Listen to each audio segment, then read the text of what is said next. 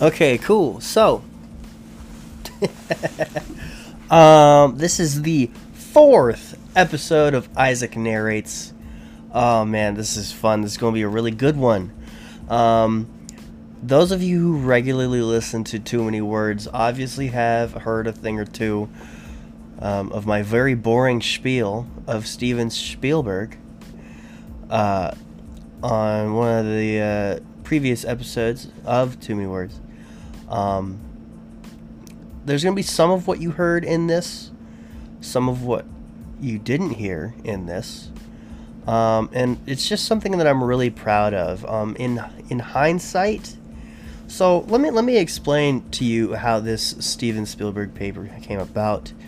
As said previous on that episode, this was a paper for my English class. They're like, hey, you have to write a 6 to 8 page essay on an American icon. And guess what? I wrote like 10 or 9. I forgot. But I did pick Steven Spielberg because he is a director that I admire. He's in the field that I want to be in one day. Maybe not so much of a director, but a writer. And those are pretty similar when you think about it. I mean, Steven Spielberg, he wasn't too much of a writer. He wrote a handful of his movies, but he actually did not write a lot of his movies. And a lot of his movies were actually adaptations from books, but that's beside the point. The goal of this essay was to prove that he was an American icon. And, to the older folks, of course Steven Spielberg is an American icon. There's no contest to it. But there was actually a surprising number of people, my peers especially, that didn't even know who this guy was. And I was very surprised. So I guess my goal was to convince the younger people who Steven Spielberg was and why he was impressive. In hindsight, the goal of the paper, I mean, I got an A on it, and I got an A on the presentation. But in hindsight, I think the goal of the paper was kind of missed, and I think it could have been improved upon, considering that I really jumped. Upon reading this, you'll figure it out. But I really jumped on a point that was almost kind of unrelated to how he was an icon, because in an argument saying why he's an icon is, oh, he made Jurassic Park, he made E.T., he made Indiana Jones, and he made billions upon billions of dollars because of it. No, I didn't really capitalize on that. I capitalized on his relationship with his parents, which is kind of coming out of left field, but it was something that was really important to me to touch on and to research and share about. So yeah, this is an article, because standalone, this is an amazing article. I believe so. But in hindsight, I would have taken a different angle. But stumbling upon this, I think this is a really good read, really good learn, really good listen for anybody who wants to know more about Steven Spielberg. And I think this is a really good one. It's found on the articles page of thescaldstone.com. As per usual, all of this is on thescaldstone.com. Everything written by yours truly. So yeah, let's just get right into it, and then I'll talk about it afterward. Steven Spielberg, living through the lens. The term daydreaming is closely tied to being unproductive, unfocused, and distracted. So why is prolific director Steven Spielberg often quoted saying, "I dream for a living"? And how has it reached him icon status? The term icon sounds inherently prestigious and flashy, but if you ask him personally, Spielberg might say his upbringing was anything but. His dreaming for a living thought process is possibly not only based on his work, but has roots much more personal. A deeper dive into Spielberg answers all the questions as to why he is the most inventive, intimate, and successful director of all time. Reflecting on Spielberg's career, with all the milestones and accolades, it can be hard to deny his greatness. He has earned 19 Academy nominations and won 3 of the Oscars, obtaining hundreds more across all other award shows. But it does not stop at the hardware. Spielberg will forever be the first billion-dollar earning director, setting the all-time box office record 3 different times can make that sound pretty easy. In a field where the work is completely subjective, the hardware and statistics can certainly solidify a quality job well done. Despite all these achievements, are his movies really worth their weight in money and gold? Throughout his career, Spielberg has never had a shortage of critics. It took a long time to get to the status he holds today, but along his journey, he has been labeled as a director who struggles to be serious. Film critic Janet Maslin references those who looked down on Spielberg. There were people that hated him. William Goldman had written specifically that the blockbuster and Steven had ruined Hollywood. But with Spielberg, silencing the doubters was just a matter of time. He has managed to differentiate himself with how timeless his movies have become, and the skill to repeatedly make films that have altered cinema forever. Blocking out all the noise, he managed to prove everyone wrong, eventually. With nothing yet explained on the content of his movies, what really makes Steven Spielberg a good director? Growing up, Spielberg was everything one could expect from a child prodigy. Upon finishing high school, he had made over 20 unofficial short films. In that time, he was very experimental, making things look as real as he could. Shooting a gunfight, he used a pin to poke holes in the film to make the guns appear to flash with every trigger pull. He played with transitions in the sun, filming seagulls at the beach while also flicking ice cream in people's mouths to imitate a rather gross result. For a young kid with no money, he had no choice but to get creative, especially when little Steven had no satisfaction for things that failed to look real. He continued that creativity throughout his career and went the furthest extent to get a genuine outcome. What was impractical and indifferent during production was the exact opposite in his storytelling. Prime examples of these exact strategies are sprinkled throughout his life's work. 3 prime examples are movies where his motives were questioned or hated on. All have been movies that defined and elevated his career. And it all started with a Cinderella story involving a shark. Yes, the movie that almost erased Steven Spielberg off the earth before we had a real chance to appreciate him. 1975's Jaws. This would be his second feature film as a director and his first movie where he really took control.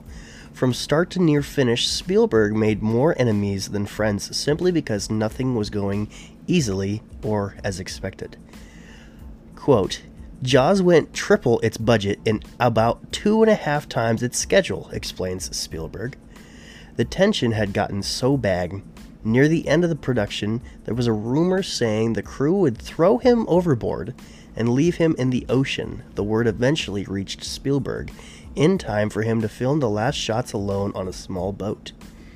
Upon theater release, Jaws had taken one of the biggest turns in cinematic history. Jaws was officially the first movie to send the young director into the stratosphere. It invented the term summer blockbuster, which in origin means a film doing unusually well on an extreme level. The film had set the box office record and would be the first time for Spielberg to do it. But why did it do so well? Why was it a smash hit? Through what was originally an idea to stop burning money on the project had become a horror movie strategy that is still used to this day.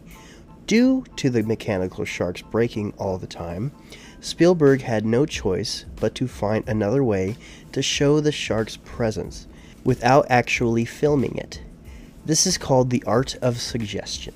With that, he had successfully made a movie that was truly frightening for audiences of the 70s.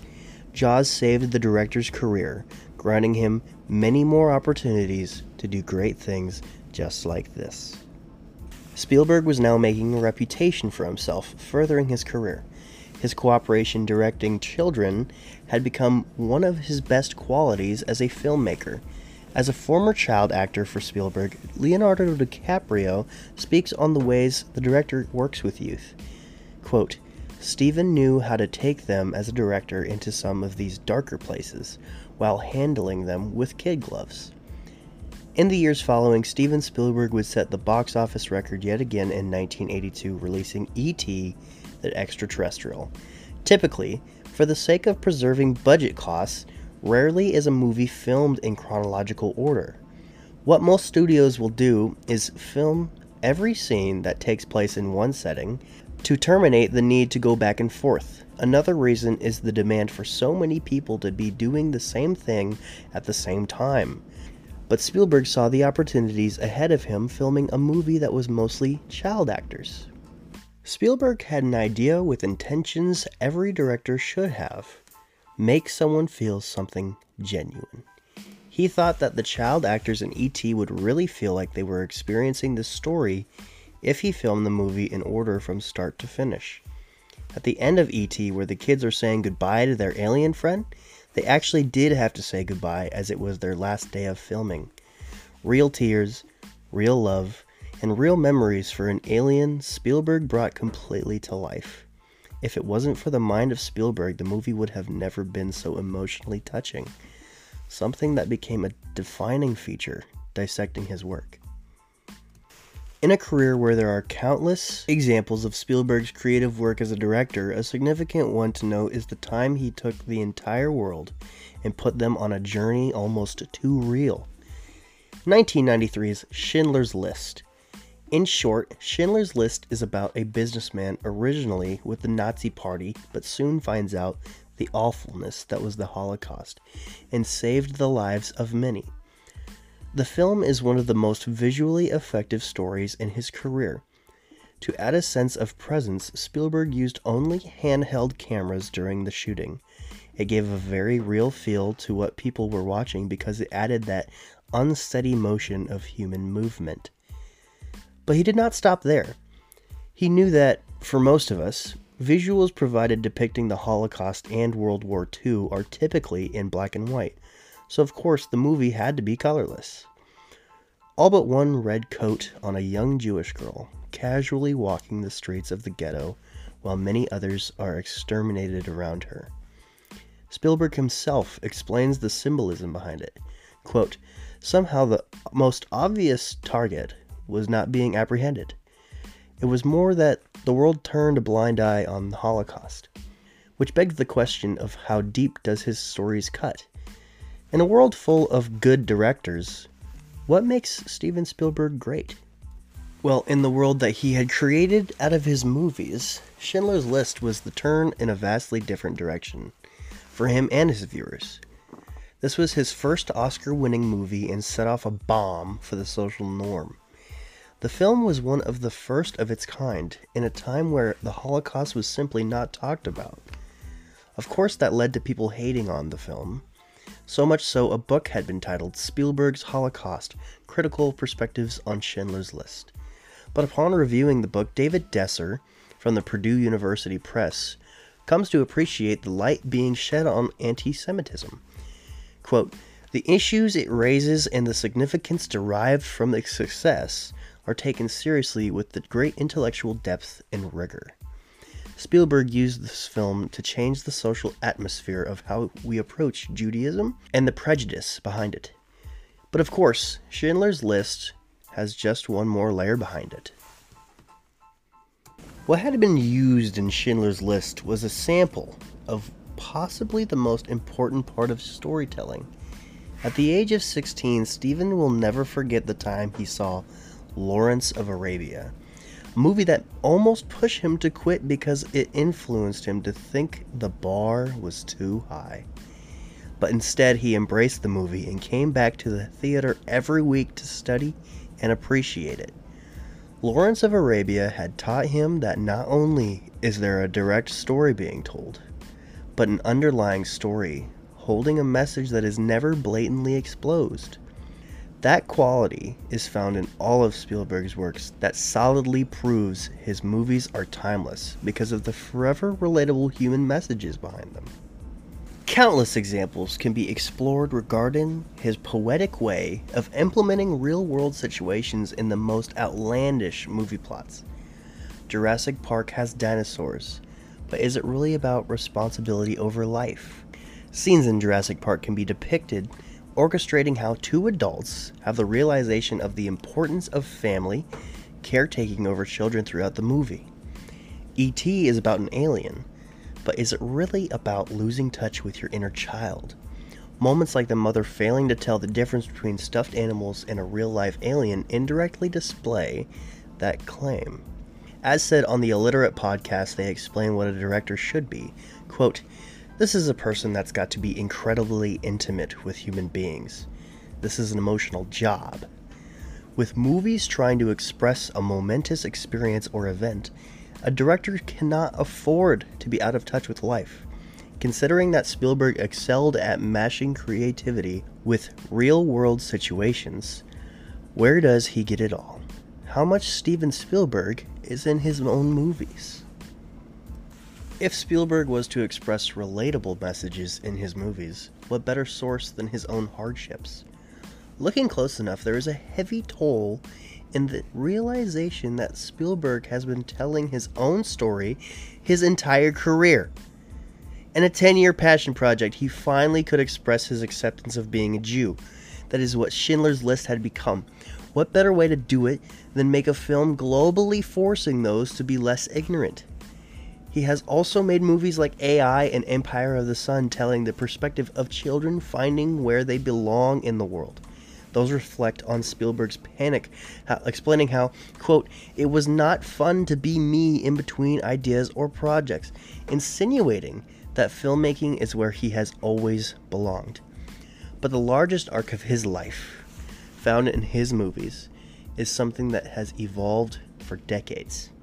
Like any artist, Spielberg portrayed a lot of pain in his work, but in this case, the hurt turned into truth, and truth turned into acceptance. Spielberg evidently never had an easy relationship with his parents, but it really hit rock bottom when his parents divorced. Most of his films being so heavily concerned with family, it all makes sense when observing the change in family dynamic correlating with his feelings behind his parents' separation. The transitions are never exact, but considering his parents' relationship, Spielberg's career is almost divided into parts of hatred toward his father, figuring out the truth, accepting the truth, and ultimately honoring both his parents. Early in his career, the points were obvious when observing the hatred of his father. Upon the divorce, Spielberg's father had been upfront in taking the blame, so naturally, that made a young Steven blame him for the failure of their family. Two prime examples of this came to film. In 1977, he had made Close Encounters of the Third Kind. A movie circling the idea of communicating with aliens shows an awful lot of time with a family. Slowly, the movie is about the dissolution of said family. Spielberg explains a real moment in his life growing up in the movie. The part where the son is yelling at his father, calling him a crybaby, is a direct window to the many tough fights his family had gone through. Another example of fathers looking negligent is in E.T. Early in the movie, the storyline makes it obvious that the mother in this film is married, but alone. The father is said to be on a working vacation with another woman, and upon hearing that, the mother walks to the kitchen so her children do not see her tears. His father being so caught up in his own job, obviously these men, among other films, are so heavily portrayed as working men who pass family as a second priority. Eventually, Spielberg learned that it was not his father's fault. In fact, it was quite the opposite. The truth had become a blatant adaptation in his work. What had really been cause for the divorce was his mother having an affair with his father's friend. A notable work is Indiana Jones and the Last Crusade, where Jones, the franchise hero of Spielberg in his career, has a strong arc. Completing a trilogy with Indiana Jones on an adventure with his father, perhaps a way to come to terms with his real dad after expressing such negative energy the father figures told in his past. But one film that hits the nail on the head is Catch Me If You Can, starring Leonardo DiCaprio. In the first act, the ordeal of the main character's parents getting divorced for suspiciously similar reasons. It's quite obvious. Despite everything, Spielberg's growth in accepting and honoring his parents is undeniable. One could advocate that films such as Catch Me If You Can did not come until after he first understood his parents' falling out, especially making note that The Last Crusade had come out just months before Steven's own divorce in the same year. Making examples of the later works of Steven Spielberg, parental figures have somehow gotten stronger, giving respect to who his parents were. In 2012's Lincoln, although there is the obvious story of his presidency, Spielberg makes it clear how heavy of a life Lincoln and Mary Todd had personally, taking away the titles of President and First Lady but still portraying strong characters with real feelings. But to put a bow on the arc of his parents, Spielberg comes out with The Fabelmans. In a fantastical retelling of his coming to be, he strongly deepens the true characters that were his parents, giving them both transparent attributes while also honoring them both in the end. The film takes all his symbolism from the past and makes a concrete story. With very little being suggestive in this film, the only part that is put up for interpretation is possibly the best thing this movie offered. In the scene where his parents are telling the family about the divorce, amid all the crying, a young Sammy, Spielberg's character, sees himself in the mirror, filming the moment. Over 40 years worth of reference is thrown into 3 seconds of footage. Moments like that is why movies are real. But how long can one director keep stories like this going? Steven Spielberg is only a man. But how much more is he really? With the business acquisitions Spielberg made, he has solidified his legacy forever. Upon the many movies and stories he directed, he is responsible for much more. With investments from Universal, Alibaba, Entertainment One, and Reliance, Spielberg debuted his own studio in 1980, Amblin Productions. The studio is legally allowed to use the banners of Amblin Television, Amblin Entertainment, and since co-founding the brand in 1994, DreamWorks Pictures. Everything these brands touch, Steven Spielberg is directly tied to. If there is any chance where somebody has not liked the movies he directed himself, Spielberg is either responsible for, or a few degrees off, from anything the average person has loved on screen growing up. DreamWorks being such a prolific source of kids' movies, everyone can thank Steven Spielberg for giving their favorite movies a studio to be born into. Movies like Shrek, Trolls, How to Train Your Dragon, Transformers, and many more memories were the result of DreamWorks. Amblin Entertainment, being the lesser-known brand, needs the recognition behind making more cult classics such as the Back to the Future franchise, Men in Black, Gremlins, and A Dog's Purpose. These studios have become so prolific in their years, they will live well past the great director's time. Steven Spielberg is nothing short of an accomplished man. After everything, he still refuses to slow down, having multiple movies in production for 2023. Looking on his career, he made leaps and bounds despite the hardest obstacles. He proved resilient despite having a hard upbringing. Possibly, this paper tells more about Steven's character than the exclamations of his work. But just as Spielberg learned, stories tell more than just one. His career is about movies, but is it really about not giving up? Perhaps this paper is not actually about Spielberg at all, and more about the stories we try to tell compared to the ones we tell indirectly. Nobody should be forced to stay linear in telling the stories that represent themselves.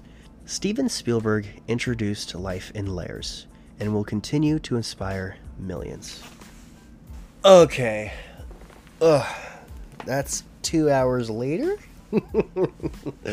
But for you guys, that was just a soft 25 minutes. Wow, okay. I'm jealous. Well, anyways, yeah. Reading all that actually reminded me of a few things. I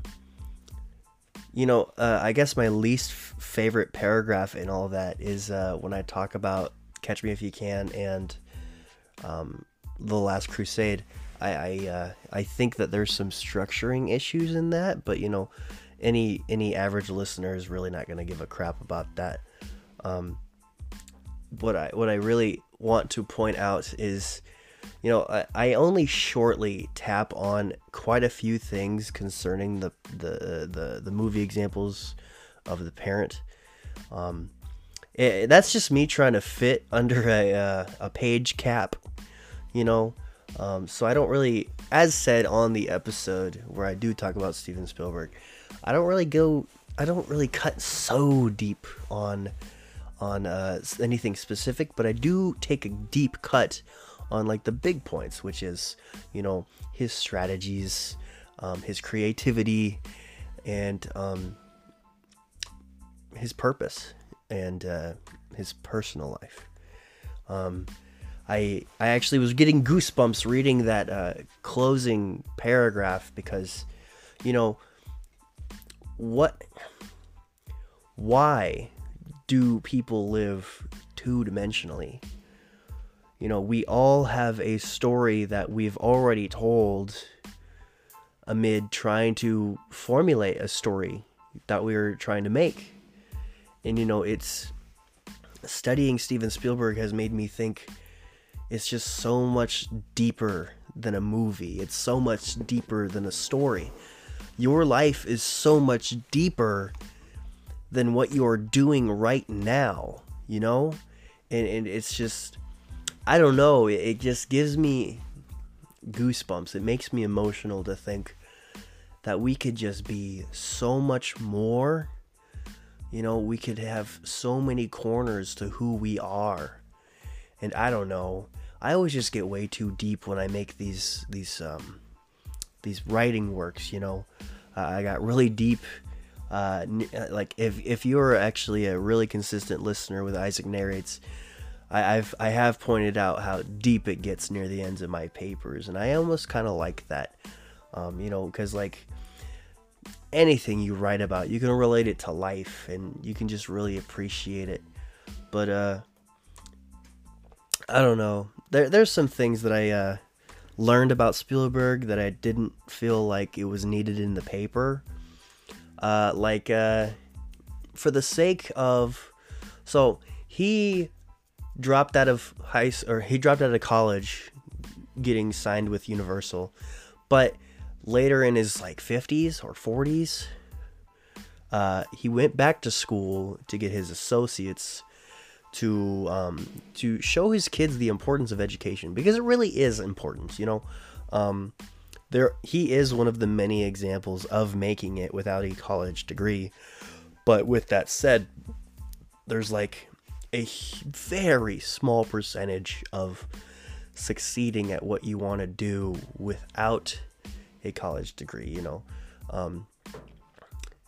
I believe that I am not in the average person category. With that said, college is a journey, as I've said in previous Isaac Narrates episodes. But why I bring that up with Steven Spielberg going back to college, for his final, he turned in Schindler's List. I think that's hilarious. Honestly. But yeah, coming up on 29 minutes. I really hope you guys enjoyed this.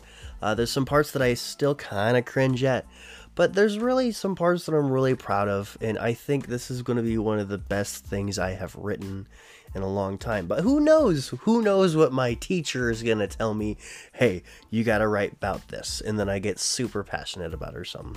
But if I'll stay passionate to what I'm supposed to be doing, you guys stay passionate to what you're going to be doing, okay?